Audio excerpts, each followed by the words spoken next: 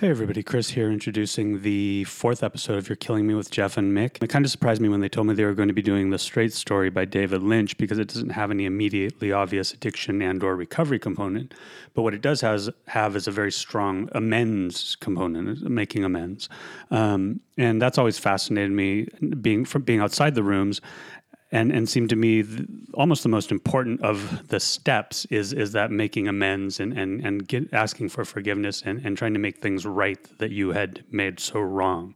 So I hope you enjoy this episode. It's pretty interesting. The Recovery Revolution will be podcast on the Since Right Now Addiction Recovery Network.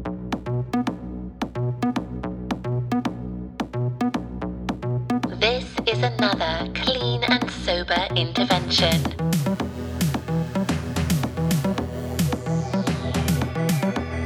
You're killing me! Hey everyone, this is Jeff and Pop. Pop St. John here for you. And this week we've got we're talking about a kind of a quirky film, and not so much a film about addiction, although it comes to play a role, turns out, but it's called The Straight Story by David Lynch. Right? Correct. Yeah. It was done in between Two of David Lynch's movies. right. Two of his creepy, well-known movies. I remember when this came out. Lost Highway and then Mulholland Drive. Oh. And in between, it was A Straight Story. Yeah. It's not from a tonal. I guess it is a little from a tonal, but it's not. But the way it's shot, the way he puts things together, he's a beautiful film director, right? Wonderful. Yeah. The film stars. Let me tell you. That's why we start out with Right. what it's about. Yes. And it's based on a true story. Oh, it is. I didn't know that. It is, yeah. Wow. Based on a true story about a guy named Alvin Straight, who's old, like me. And He's a pop. he's a pop. He has a daughter who's played by Sissy Spacek. Wonderful. Yeah, she does well. He ends up falling in his house at the very beginning, Yeah. and he has to go to the doctor, and he doesn't want no walker. Yeah, he doesn't want to be. I don't want no walker. No test. Right. Don't charge me for nothing. Yeah, you can relate to that. I can relate to that, and forget about it. And he goes back home, and there, as Jeff said, beautifully shot scenes with the night sky. Mm-hmm. And then he gets a call. Right. That his brother has had a stroke. And they haven't spoken In 10 years. 10 years. Yep. No longer. No, it was 10 years. Was it 10 years? Yeah. Okay. So he doesn't have he does not have a driver's license, played by Richard Farnsworth, by the way. Yeah, he's really good. He was nominated for an Academy Award. Okay. And it's, was his last movie? Yes. Yeah. And he was a stunt driver, right? Or a stunt person. Oh, is that what he was? In the 50s and Wow. So I was wondering why he was well known towards the later stages of his career, but I'm like, what did he do before that? He was a stuntman. That makes sense. Right. Because he's really good in this. He's really good in everything. He's always an older guy, and he's always great at it, right? Right. Yeah. And he decides that he wants to go And see his brother. And we don't know why, but he's going to go. He's got to go. He needs to go see his brother. And we don't know why at the beginning of his journey, but we later find out why he's got to go. I mean, his brother's had a stroke and he wants to see him again, but we don't know he's got to see him again, right? Yeah, he's made that choice. Yeah. Like the choice that they made to, I guess, the argument, whatever. Mm-hmm. And you never really find out. You don't. Well, he says it in the bar as he gets, right when he gets there. But anyway, so the plot is basically he can't drive, he can't get on a bus. There's all these reasons. He can get on a bus. But they can't pick him up. He can get on a bus. Someone will be willing to drive him, but he has to do it His own way. His own way. Simply because I was getting the feeling because of the way of the relationship. Mm-hmm. he had to find his own way back to his brother. Wow. So he ends up taking a riding mower, which is John Deere. John Deere riding mower. From someplace in Iowa to Wisconsin. And it takes like a month, across. Right? Yes, exactly. That's so funny. So that's the movie. Is this journey, this epic journey to make this amends, right? Which is why we picked it for this show. Right. In the way of how does this relate back to recovery and spirituality and the 12 steps and all those things, is we find out along the way that they had this drunken argument 10 years ago, and that things were said that could never be unsaid. And this man felt so bad that when he found out his brother might not make it and had a stroke, he knew he had to make this amends, right? He knew he had to go sit with him. And that's sort of the driving force behind the whole movie. Right. It's not said, but it's not verbally said, but that, Jeff, had exactly it. It's implied. And what happens on this movie, he runs into people that are having the same problem. Yeah. Well, the first one's a pregnant girl. Yeah, pregnant runaway that he kind of takes his riding mower up these small roads and then parks every night, right? Right. And kind of makes his way across because he's got a trailer attached to it. Yeah. And Braunschweiger. Yeah, and and he eats. Yeah, that's funny. So yeah, the runaway girl. And there are all these little great moments as he goes across there, as he explains the importance of family, as it all becomes clear to him. Right. So that first moment he tells this analogy to the pregnant girl, how he used to tell his kids, when you pick up a stick and you break it, it's one stick. But he had his kids put a bundle of sticks together. And then, of course, they couldn't break that bundle of sticks. And he said, that's family. And because the girl was running away from her family, didn't think her family would accept that she was pregnant. Right. And he does mention, too, that Sissy Spacek, and it flashes back a little bit, who lives with him, the only daughter that lives with them, had 2 children, and there was a fire. Oh, and, it was some freak accident. They didn't get hurt, but they were taken away from her. Yeah, her children were taken away from her. The father says that she's a little bit slower. Yeah, she plays kind of a mentally slow character. Or just has some kind of, mentally retarded is what I was getting. Yeah, she was great, though. She played it really well. She's great. She is brilliant. Yeah, she's always good. From Carrie to In the Bedroom. Yeah. All the way. Yeah, she's really good. So then he continues on his journey. My favorite scene. So you kind of put this movie into acts and try to figure out just the greater meaning to this thing, right? What is because it is a movie that wants to say something about family and amends and making peace with things, touching lives. Yep. But there's that great scene, which I guess is sort of before he crosses the bridge. He ends up losing his brakes going downhill, and he ends up in some neighbor's yard, and they have this couple days together while his John Deere's getting fixed. Right. But the 2 brothers who fix it are the Farley brothers, played by the Farley brothers, and they're fighting the whole time. And that is a brilliant scene when he talks them out of the price, because he's like, "Well, guys, I've just seen you bicker, so I'm wondering how much bickering time you spend on my tractor, and how much actual work time you spend on my tractor." Yeah, I figure that's worth about 20%. But then he tells $2.25. But that's when he tells them the story of why he's going and his brother, and how much brothers know about each other, and your brother's the only one that can stand by you. And I mean, he gives this great. And Richard Farnsworth's the only guy who can deliver that without sounding totally sappy. He's just so good at that sort of thing. So, and then this is the interesting part, and this was the part I wanted to talk to you about. So he goes, right before he ends the final scene, he ends up in a bar in Wisconsin, and he orders a Miller Lite. And up to this point, he's talked about he's quit drinking, because he quit drinking. He hasn't had a drink in a long time. So you kind of figure he's an alcoholic. He has had, at least he's had problems. Real problems with alcoholism. And then he learned the story of his brother that he got in a fight with when they were drunk, and he says this. And so he has this one beer, and he just drinks one, and the bartender offers him another one. He says, "No, that's enough for me." But that's I was just curious. The story, the reason he had that beer was the story of when he was in the war. Oh, okay. And That was it. and he was talking with the other guy who was in World War II also. Yeah.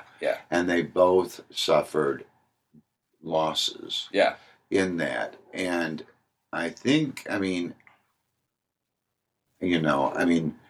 for him, it was a moment of camaraderie where he puts everything else aside, and meets with them. But I wonder why he had him drink a beer anyway. I don't know. I couldn't figure that out. And maybe because you were left to assume he was making an amends. If he was an alcoholic, this would be an amends journey, right? Like he's got to make this amends. And so I didn't quite understand the part of that. Why there must have been a reason for it, but I couldn't figure it out. Because if you're an alcoholic, you wouldn't have drank that beer regardless. Well, I think if he was I think being an alcoholic, they'd never mention meetings. But he mentioned he got sober with a priest. Right. So there was some hints to it. Well, but it wasn't like our other two movies where where he was for sure an alcohol. Where they mention meetings and they show a meeting in the movie and. So did you think he was an alcoholic? Do you think he was a recovering alcoholic in this film? Yeah, I do. Okay.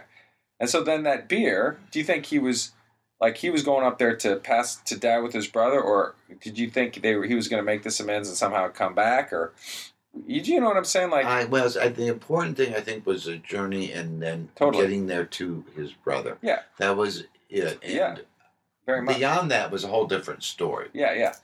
So because the brother is played by, he's in one scene. The amends is made when his brother asks his brother. That's the best. Is that you, Alvin? Yeah. Yeah, and he says... By Harry Dean Stanton. Yeah. Did you come all the way up here? Favorite. Yeah. Did you come up here on that tractor? And Alvin said, yeah, I did. And that was the amend. That was the end of the movie. And they sat together on the porch and just kind of looked... Yeah. And Harry Dean Stanton was about to cry. Or, you could tell he was so emotional that his brother had come all the way up here in this freaking tractor. To make, you could tell right then that it was all going to be good. That whatever had happened, which it's not explained, but whatever had happened, it was forgiven. Yeah. When you got sober, I'm sure you've made lots of amends over your time in sobriety. Was there any that struck you as going out of your way, or was there any? I've heard some great ones over the years.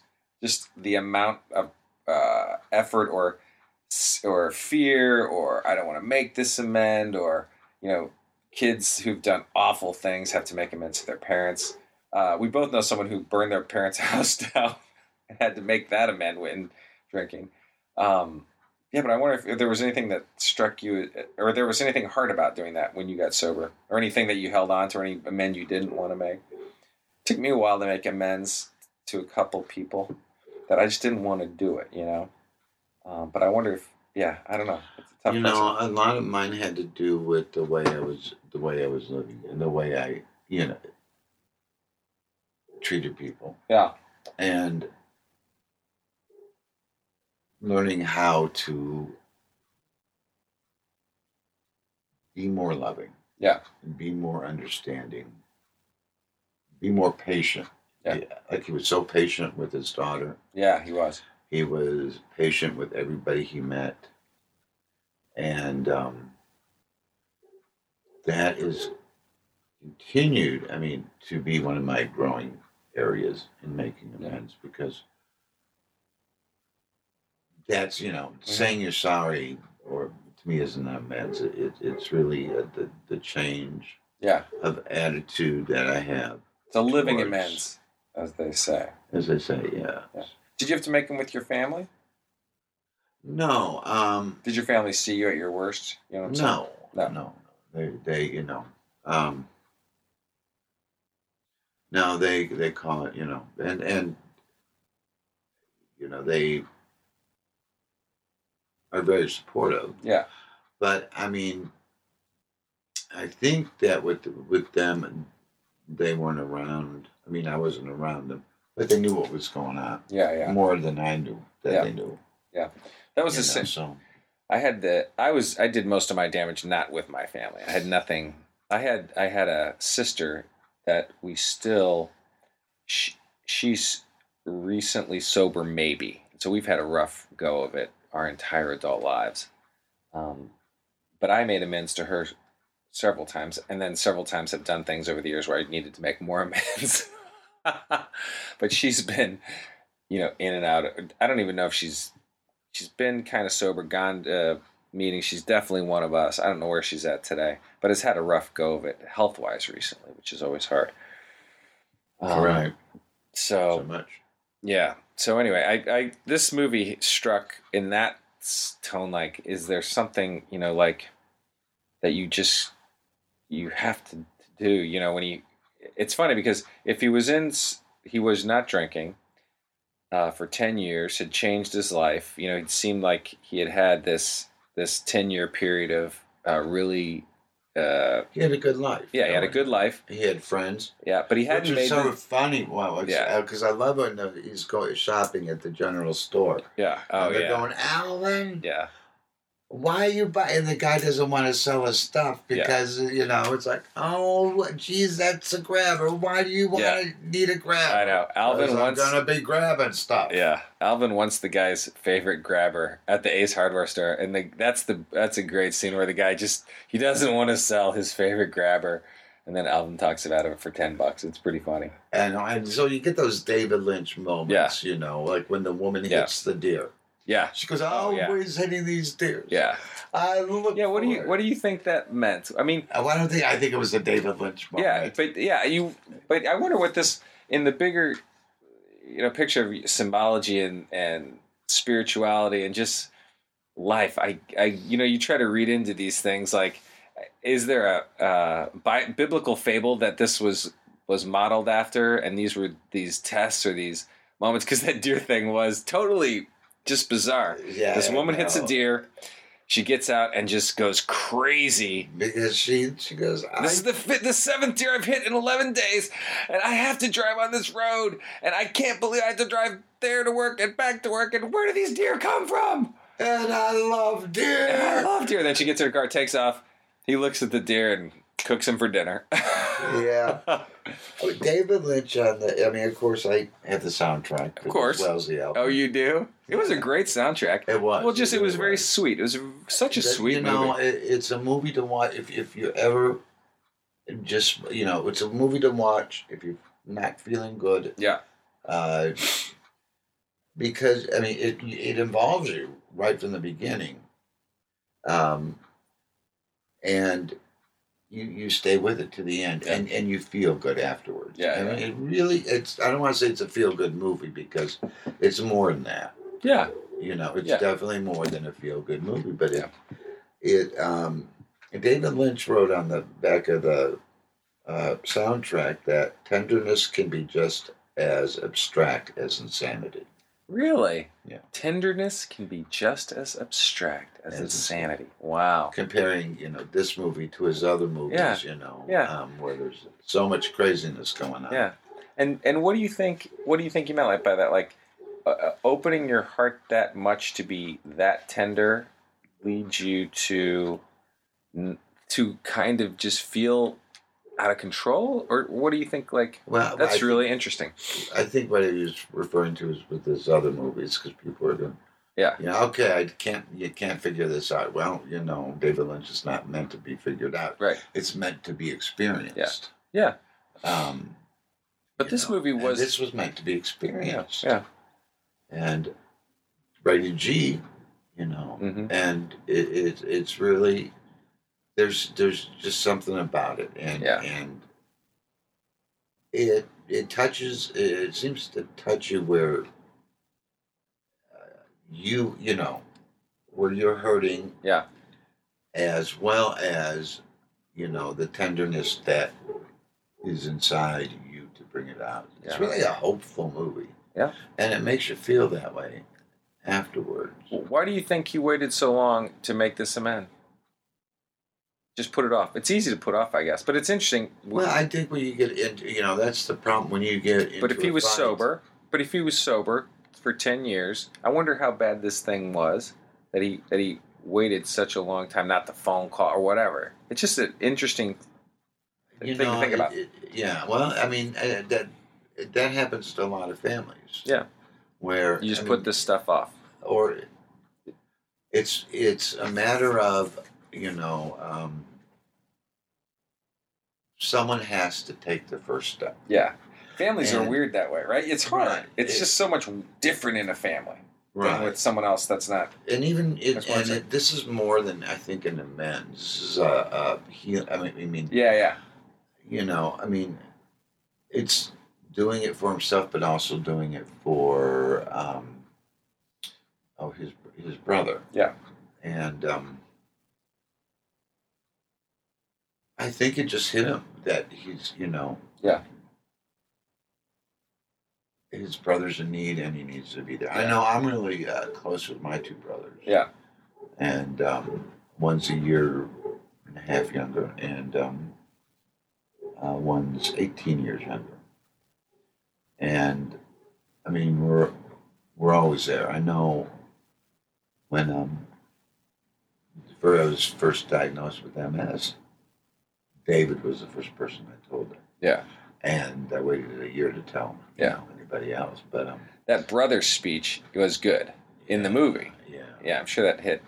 It really, I tell my boys that all the time. Like, they fight all the time because they're 10 and 7, but you're trying to instill in them that no matter what, girlfriends will come and go, friends will come and go. Exactly. All that stuff will come and go, but at the end of the day, no one's going to know you or be with you like your brother. Exactly. And, and that was like when my brother got a divorce.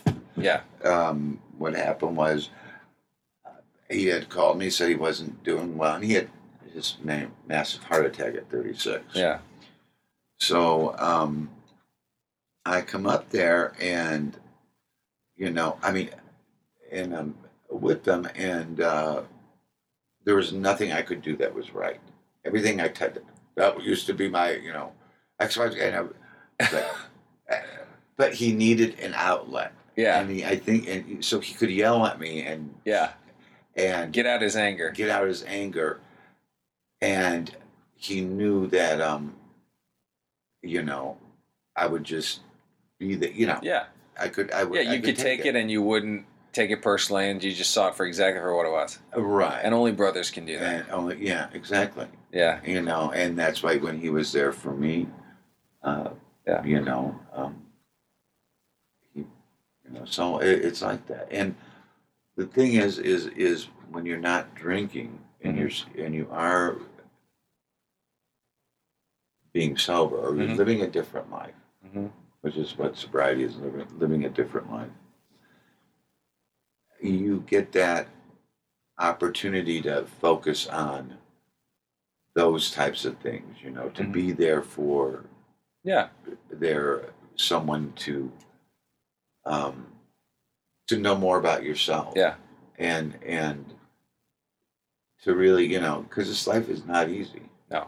Well, that's a good point. Like, regardless of whether he should have made the amends earlier, the fact that he was sober is the only way he would have was even around to be. Right. Yeah, he was alive. The fact that he was still kicking. Right. And the only reason that he was able to do that. Yeah. And do it his way. I mean, because there was something about, no, I have to take this step. Yeah. Literally. And he was walking on 2 canes at that time. I know. And so he was literally having to take those physical steps. Drove right from Iowa to Wisconsin. I know. It was at 2 miles an hour. Exactly. Yeah, it was really funny. The amends process, the inventory process in recovery, and then going out and making amends. You've taken people through that, I'm sure. Yes. What do you tell them why they got to do it? I mean, it's all in the big book, but just as a little remedial course for people who are just maybe entering recovery, it's the cleanup process of your life, right? First thing, I've had sponsees that, or I've taken people through this process. Yeah. Of the steps, and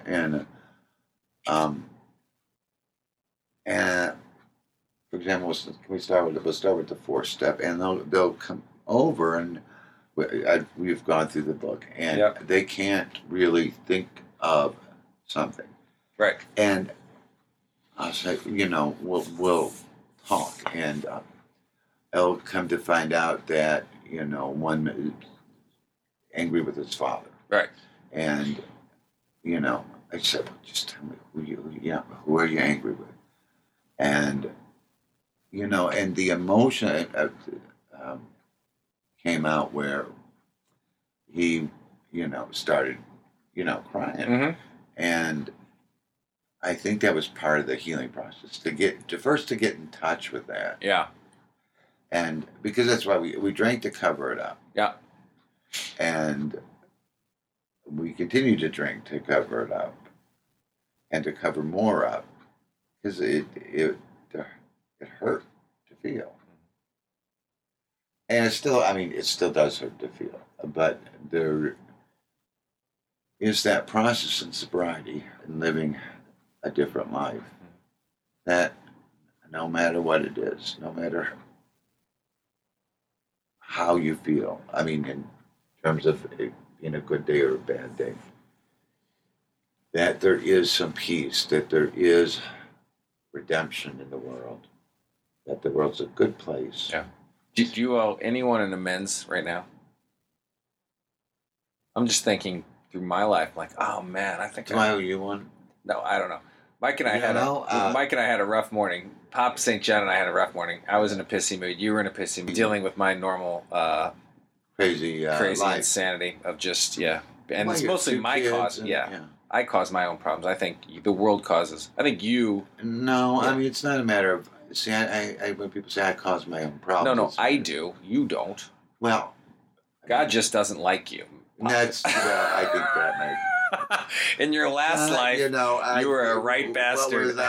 What was that saying that you told me once, that I was your cross? That I was your way to heaven? You were my cross that I had to bear. Like, no matter what I did, St. Peter would be like, did you do anything good? I'm like, well, I hung out with you a lot and listened to him. And now he's telling everybody who I am. Pop St. John. But yeah, he's saying, "All right, you're in." Anyway, so let's. This will be good because we're kind of at a good time. I'm gonna make amends for being a pissy bastard to you, Pop, this morning. You weren't. I felt I was. So let me just feel bad and make amends. I probably need to make amends to my 2 children who were up last night, and I was like at 5 in the morning, and I was all bitter at them. So I need to probably go say I'm sorry to them too. And how are you going to do that? Just tell them. Why don't you take them for ice cream? Oh, dude, you can't give them more sugar. They get plenty of sugar. Sugar is not the answer for them. They weasel enough of that during the day. Take them for coffee? Okay, I'll take them for coffee. Take them for Starbucks. I will. I'll take them for Starbucks. All right. So anyway, I'm sorry for that. What are we gonna? So I don't think you owe me an amends. No, I don't think you did anything wrong this morning. Well, I don't think you did either. I think you just had a regular rough day. See, and that's like the brother connection we have too. Where I get it. You had a bad day. Yeah. So anyway, The Straight Story. It's about making amends. Very important part of the process. It was a wonderful movie. Of life. Yeah. Of life. So thumbs up. We both agree we love this movie. Oh. Yeah. It was beautiful. 5 stars. 5 stars. I agree. Next week we were talking about. I would love to do. I've never seen The Lost Weekend. I've also never seen This Is Bill W. Now you own both of those films. No, I don't. I don't either. Oh. I think. All right. Well, we're going to pick a movie, and we're going to have it ready for next week. It's going to be exciting. Okay. Should we do the Go ahead. Darren Aronofsky one? Oh, man. I think I have to psych myself up for that. Maybe. We could. That means I'd have to watch it this week. You better not. I'm telling you, that movie is like, it's been haunting. I guess I could do it. You ready for it? We should watch it together. All right. Okay, maybe we'll do it. You know how much I loved it. No, I know. Ellen Burstyn. It's a great movie. So maybe we'll do that. Requiem next week. If I chicken out, it'll be something like It'll be Lost Weekend. Resurrection. Okay. Resurrection, what's that? It's an Ellen Burstyn film. Okay. Is it about addiction and redemption? It's more about living life on life's terms and being given a gift. Oh. And how you choose to use this gift and how other people may react to it. All right. that's good. All right. Do you want to do Resurrection? Maybe. Let's talk about it. All right. Sounds good. Good luck this week, and we'll see you next week. All right.